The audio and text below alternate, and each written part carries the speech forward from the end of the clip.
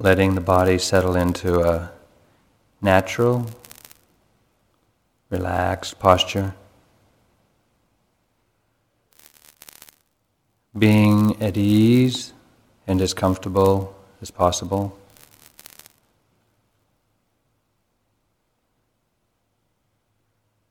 Checking frequently to notice whether tension, holding is arising in the body, and then releasing it if possible.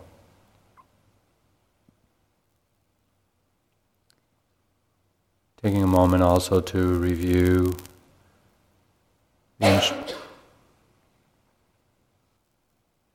the instructions and to check your attitude. Developing awareness is just to observe the present moment, the experience within the body, or of the mind, or of environmental conditions. Recognizing hearing of sounds, feeling temperature. Recognizing the experience of the breath or other sensations in the body.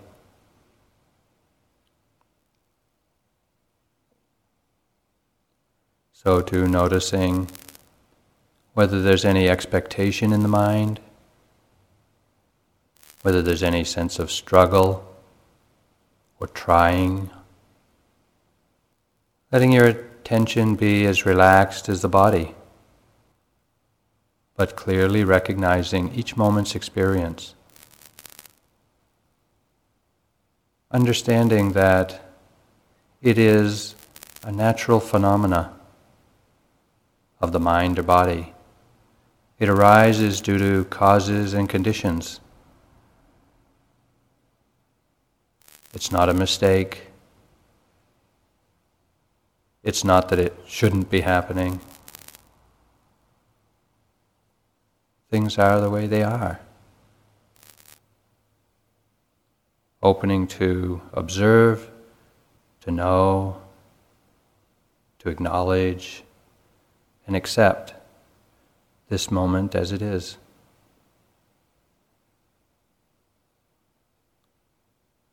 Without trying to create any special effects from your effort, and without resisting or avoiding or denying anything that is known.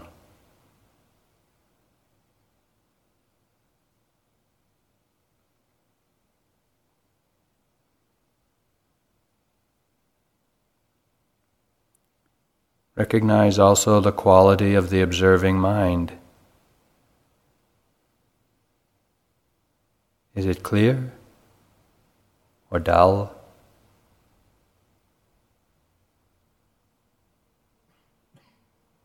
Is the observing mind interested or bored?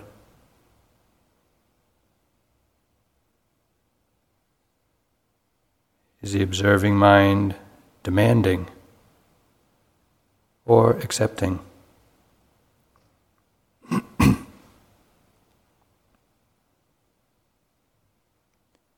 Is it willing and continuous or reluctant and erratic?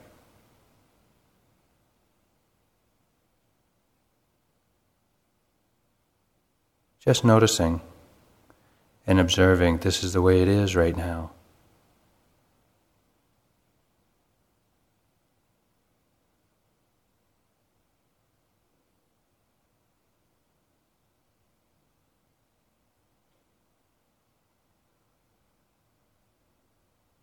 When noticing thoughts or the wandering mind,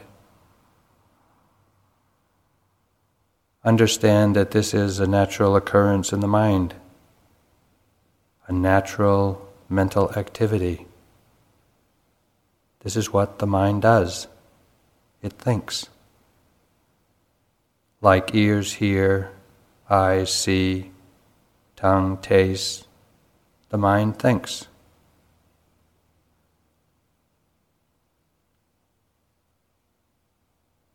But thoughts are just thoughts.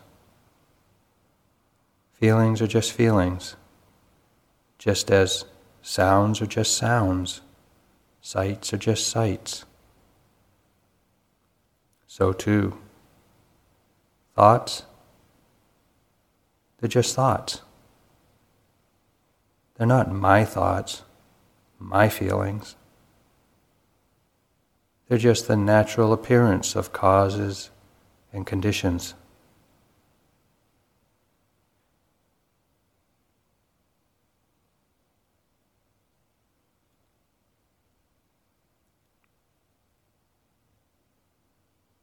Being aware of thoughts, the wandering mind and feelings, in order to know them,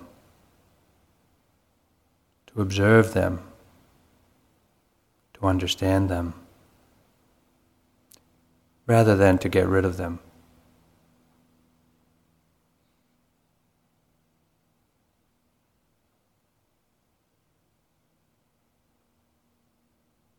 We don't need to participate in our thoughts and feelings. Rather,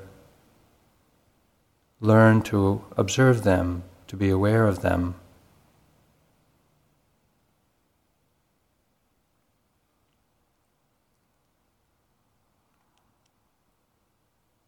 The thoughts and feelings that are recognized are not a problem. They're just thoughts and just feelings. However, an attitude that they shouldn't be happening is a problem.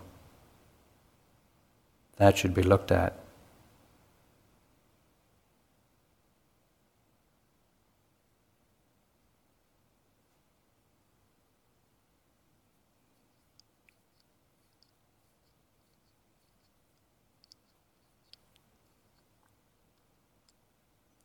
Develop your practice to recognize and acknowledge thoughts as and when they occur, without resistance, without expecting otherwise, without trying to get rid of them.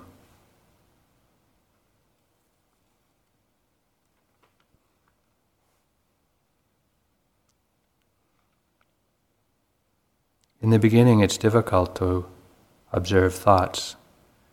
We believe them, we get entangled in them, we think they're ours. But with practice, understanding that they're the natural phenomena, a result of causes and conditions, we can begin to see them as just thoughts. Not me, not mine, not who I am. Out of this understanding, true wisdom, acceptance, and detachment arises.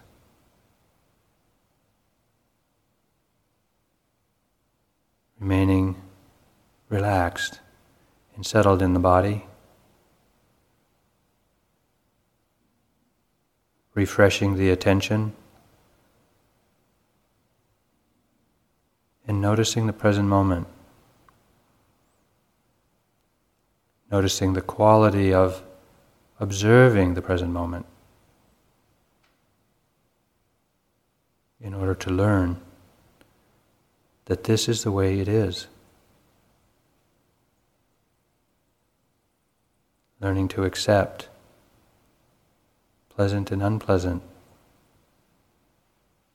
and deeply understanding this is not me, not mine, not who I am.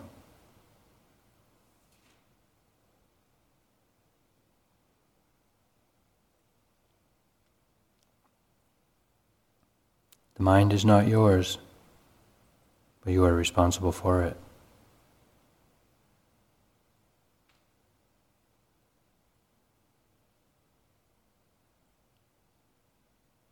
Training is a practice in being responsible.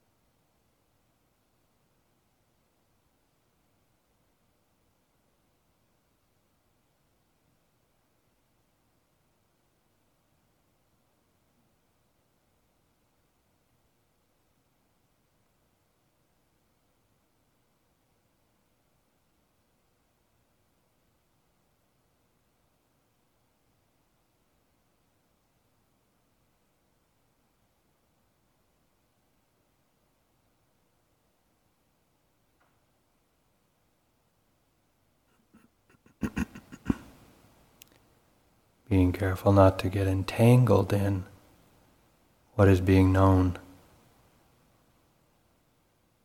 Recognize it for what it is, a momentary appearance due to conditions. It's natural. It happens. Just noticing, observing, letting it be without becoming entangled in it.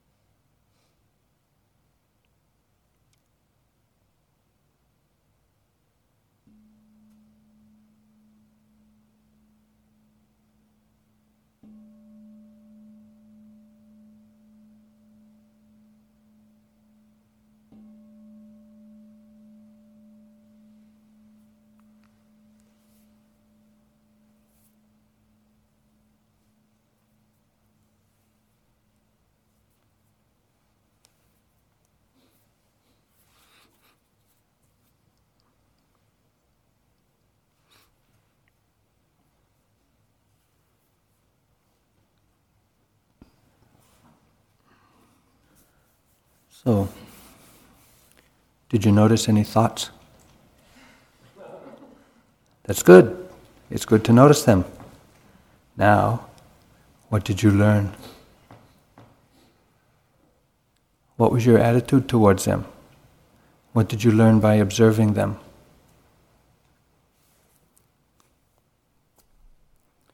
I learned how to make the cup drop last an entire session. You, 50% improvement from, I guess, the session before. so you learned how to make a cough drop last a whole hour. That sounds like a full-time train of thought. I could write a whole paragraph on it.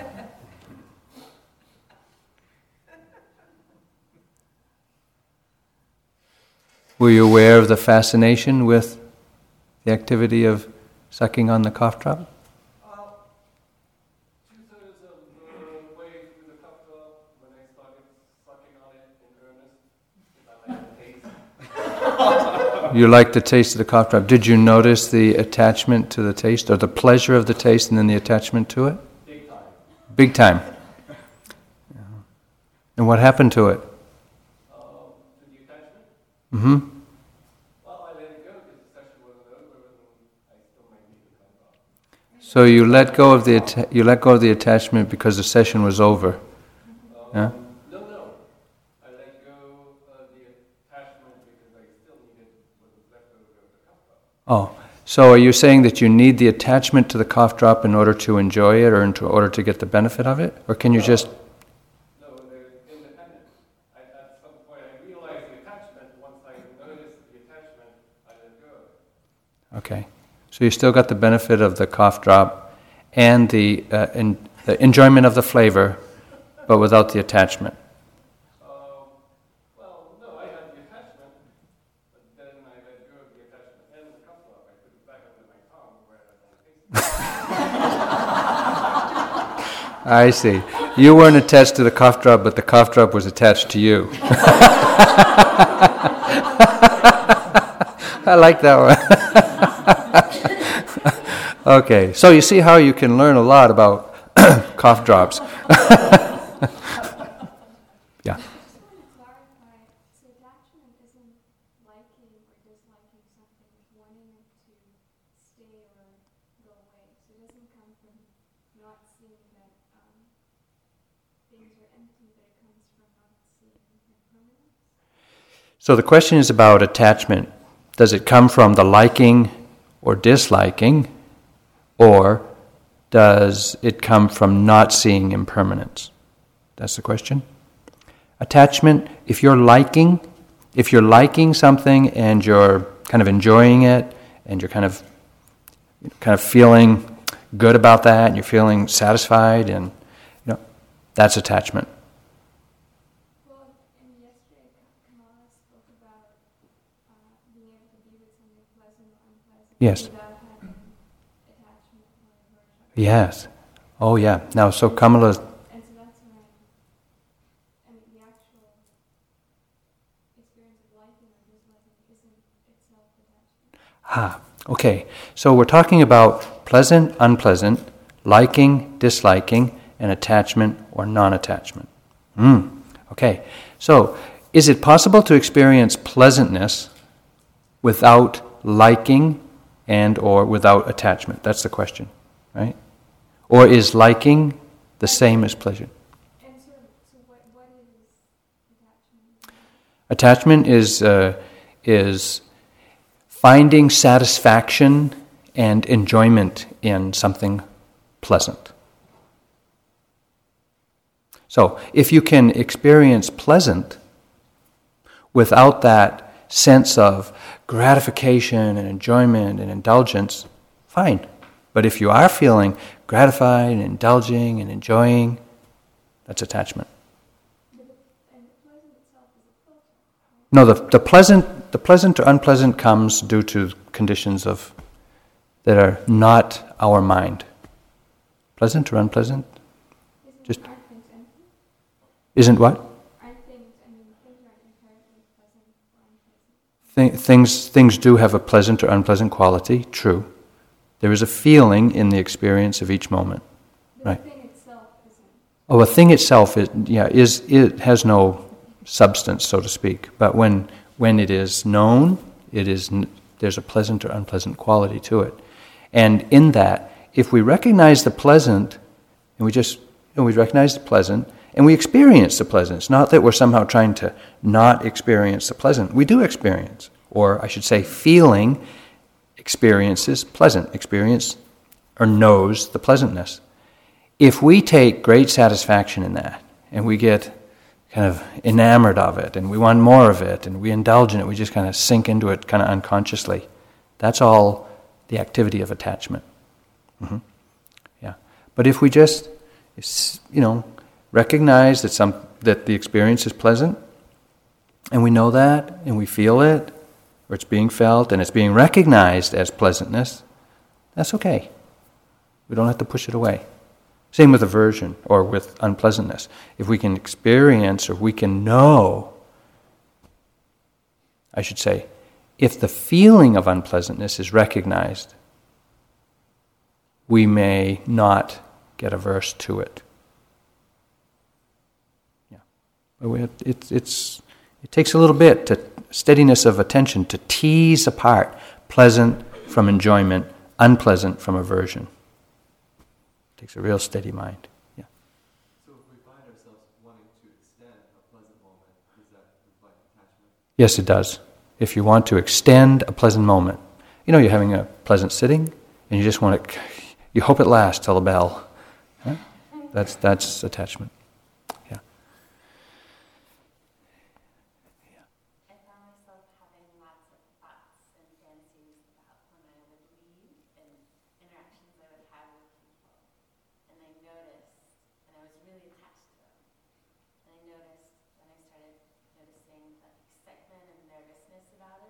Excitement and nervousness? Yeah. Mm-hmm. And was knowing the excitement and nervousness, and which had a lot more subtlety to it, and there were more unknowns to what that was like. And I found myself attached to wanting those thoughts and fantasies again, and going to those that fuel the fantasies into lasting longer. And then once I noticed that excitement, nervousness, I noticed that the power of the attachment started decreasing. But then it kept going back. Right. Okay, so she was noticing that there was a lot of thoughts and fantasies about when she would leave here, the end of the retreat, things like that. And that as she observed the thoughts and fantasies, she noticed the excitement and then a little bit of nervousness or self-consciousness or something. There was something, it sounds like it started to be unpleasant. Even though the fantasies was like wonderful, as you actually observed how you felt, that was a little unpleasant. So there was a little kind of dampening of the excitement. And then you wanted more of the thoughts and fantasies because you liked the excitement, and you kind of amped that up again, but then you noticed the nervousness, and and it just went back and forth like that. Is that what you said? Except the nervousness, excitement, I was attached to both of them. Oh, you liked the nervousness and the excitement. It was sort of together, yeah. And that was I was attached to it, therefore it's sort of present, even if Yeah. it's nervousness. Mm-hmm. What can I say? That's the way it is. Okay, but as you pay attention, let me give you a little line into understanding what's going on. Is you got these fantasies, you're imagining the future, and there's a lot of excitement in the body, and there's some nervous feelings too. As long as we focus on the content of our fantasy, like seeing this person, talking to this person, sharing this, doing that, as long as we're focused on the object of our attachment or the object of our excitement, we'll be hooked and we'll be carried along. But if you can turn your attention to the feeling of that's going on in the body at the time, the feeling of attachment, the feeling of that excitement, you may find another story. You may find a different experience there than just the pleasure of imagining, what you're going to do. So, the object of your attention, the particular fantasy or the thoughts, they change throughout your lifetime, and they'll always be one thing or another.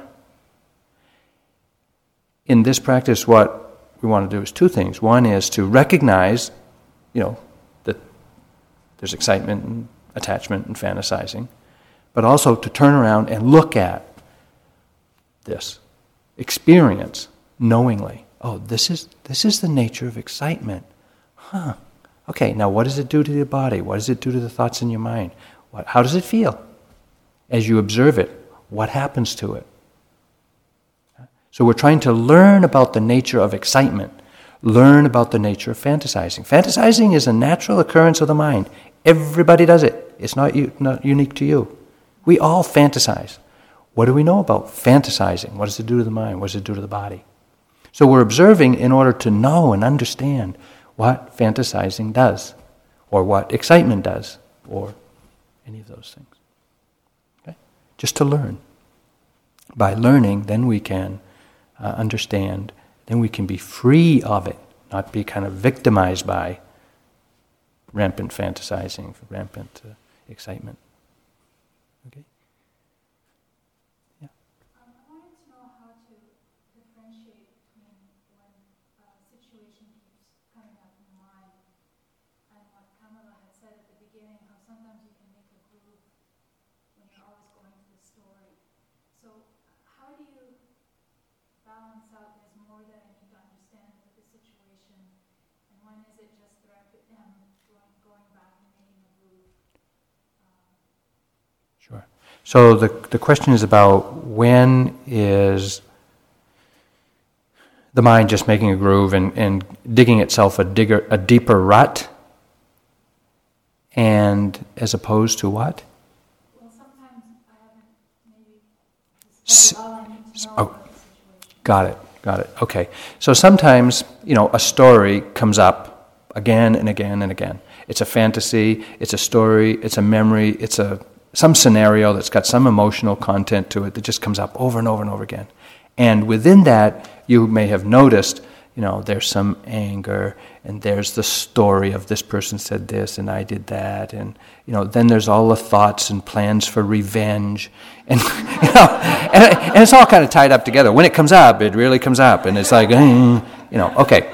So we've seen a lot of it. We've seen many facets of this gem, and it's a gem. You can learn a lot from this. It's a source of great value to you, really, because by observing this, you'll come to understand the mind. Okay, so how do we know that we're not just kind of digging a deeper rut, going over the same old terrain, or if there's really something else to do here? Ask yourself, or do as Kamala suggested last night, investigate this phenomena. Now, to investigate this phenomena is not to focus on what is already known, the anger, the storyline, the plans, the thoughts for and all that, thoughts for revenge, but rather it is to let the energy of that psychophysical knot be there, because it's in your face.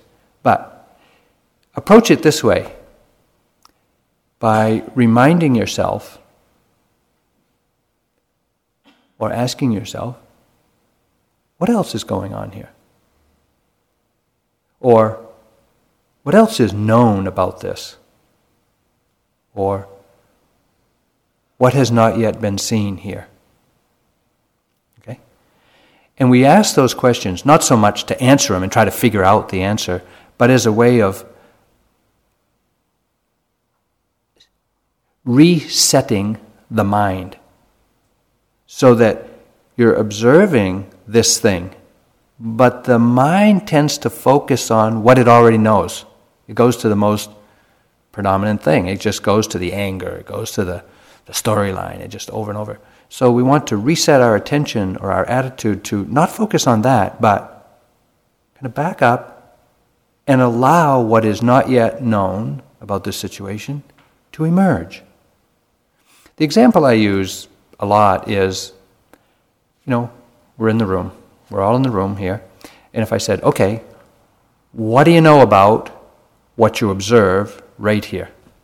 We say, oh, I see people and, Zabutans, and I see the Buddha, and I hear the sounds, and I kind of smell the new construction smell, and, we name all the things that we know about this experience. And then I say, okay, just put all that aside. What else is known? Or what has not yet been recognized in this experience? And then we might get to, how we feel about the color of the wall, this new paint job. Or maybe we'll, have something about the shape of the palm trees on either side of the podium. Or it might take quite a while before we notice or recognize the shape of the room. It's been there all along. We just have been focused on other things. And so, same thing with the psychophysical knot. We see the colorful, dramatic, predominant experience first. If we get stuck there and kind of hang on to it and just perseverate on, going back to that, you're digging a rut. If you can investigate by opening up and letting into your field of recognition what is not yet recognized or seen, then you may uncover or discover by investigating the rest of what's going on there. Is that clear? Okay.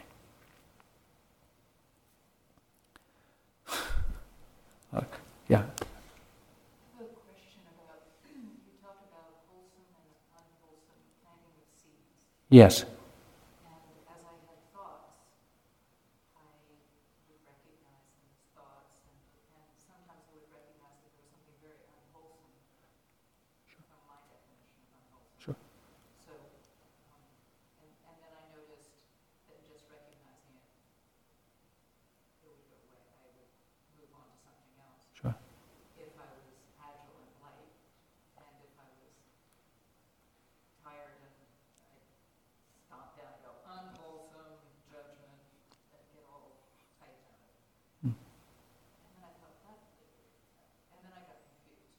And then I just had a lot of confusion about planting of seeds, and what did you mean by that, and what did you mean by wholesome and unwholesome? So the question is about wholesome and unwholesome thoughts, and you said something very important, and I want to emphasize it because it isn't what you think, you said. But you really did say something, and I want to draw it out because it's important for all of us to know. You said, so sometimes I have these thoughts when the mind is agile and light and all, and I recognize them as wholesome or unwholesome. I recognize them, and they just kind of go away, and you're on to something else.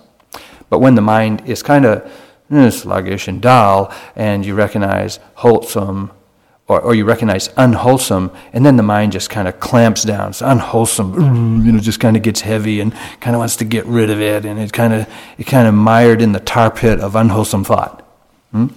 It's like, and then you just got confused. Anybody else had that experience? What you said is just classic. When the mind is energized, when there is that energy in the mind, you can recognize wholesome and unwholesome really easily. And when you recognize either one of them, you just recognize that they're just passing, and you're just on to the next thing. Or you're not onto it, but your attention is ready for and receives the next thing. There's no kind of bogging down.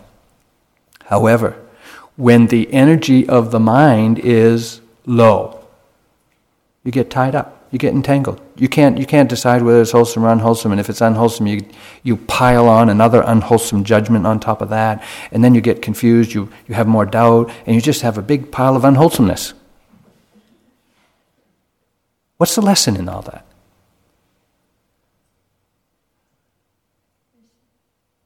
The lesson is, it's about energy of the mind. When there is energy in the mind, things are seen as being as wholesome or unwholesome as they really are, and they just pass. The recognition of how fleeting everything is just, you don't have to work at it. You just see it. That's what you said. I mean, you didn't say it quite like that, but your insight into, or the wisdom that recognizes wholesome and unwholesome is just there. You don't have to kind of think about it. And the insight into how fleeting and impermanent everything is just there. You didn't have to think about it. And your recognition of how impersonal it all is, it just kind of goes by. You didn't make the thought come. You didn't make the thought go. You didn't make your mind have mental energy or not. It just was. That's all impersonal stuff. And it was all recognized. Your insight into impermanence, great. Insight into anatta characteristic, great. Insight into understanding the mind and how the mind works, great. And when you had low energy, or when you recognized there was low mental energy, you got bogged down. Your insight into dukkha was not so good. You kind of indulged in the dukkha. Okay? Got confused, got heavy, and that was, very unsatisfactory. Didn't recognize that. Didn't recognize the unsatisfactoriness of not knowing. Got kind of bogged down there. Okay? I actually made a mental note to ask about. That's good. That's how I dealt with it, and then I went on to the next thing. Yeah. Now the question that you want to be asking yourself is, how do I get this mental energy? How do I keep this mental energy? Or how do I recognize when it's there? How do I work with when there isn't any mental energy? Because that's the key, isn't it? Isn't it? Yeah, it's like, where'd this mental energy come from? Okay, so now that's the task for the day. Do you recognize when you have mental energy? Or do you recognize when you do not? And if you do not feel mentally energized, what can you do about it? Okay, enjoy your day.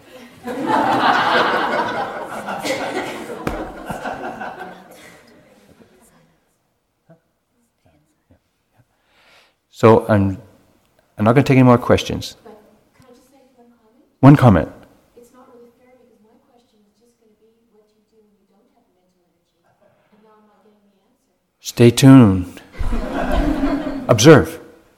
When you don't have mental energy, observe, close, really look at it. Don't judge it as being bad, wrong, unwholesome. Just observe to know for yourself. Hey, low mental energy. Wow, check it out. What's going on here? What's it do to the mind? How does it make the body feel? How long does it last? Can you recognize it? Are you judgmental about it? Okay, that's a short answer. Okay, there are 2 days remaining in the retreat. Today's Friday. I was going to say Thursday. Today's Friday. The retreat will end Sunday. There are 2 days. These are the most important 2 days of the retreat. You've made all the effort to get the momentum going. You are at the peak of your energy and clarity and commitment and tranquility. Now is the time to reap the fruit of all your efforts. Just continue to pay attention. And the understanding of what it is you're observing will be clearer and more precise and more accurate than at any other time in the retreat. It's true. Please keep the container of the retreat. Please respect and honor your commitment to noble silence.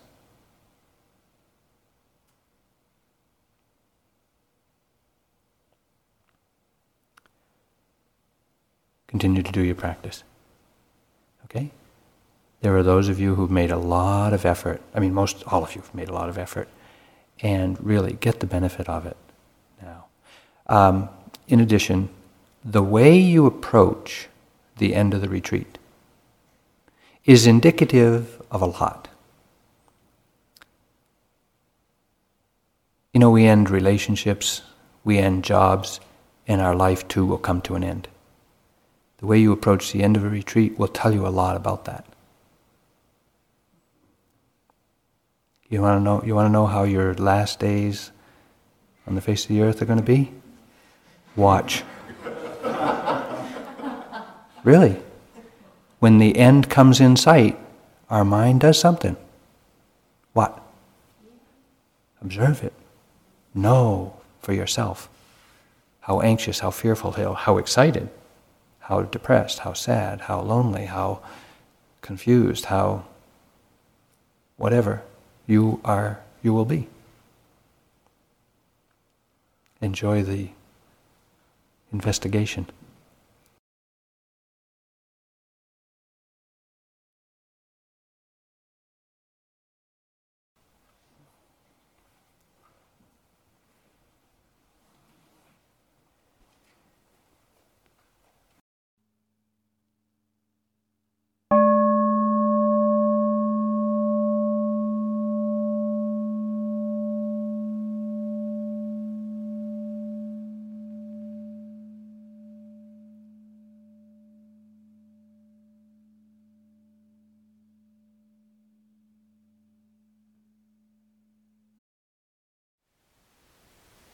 Thank you for listening.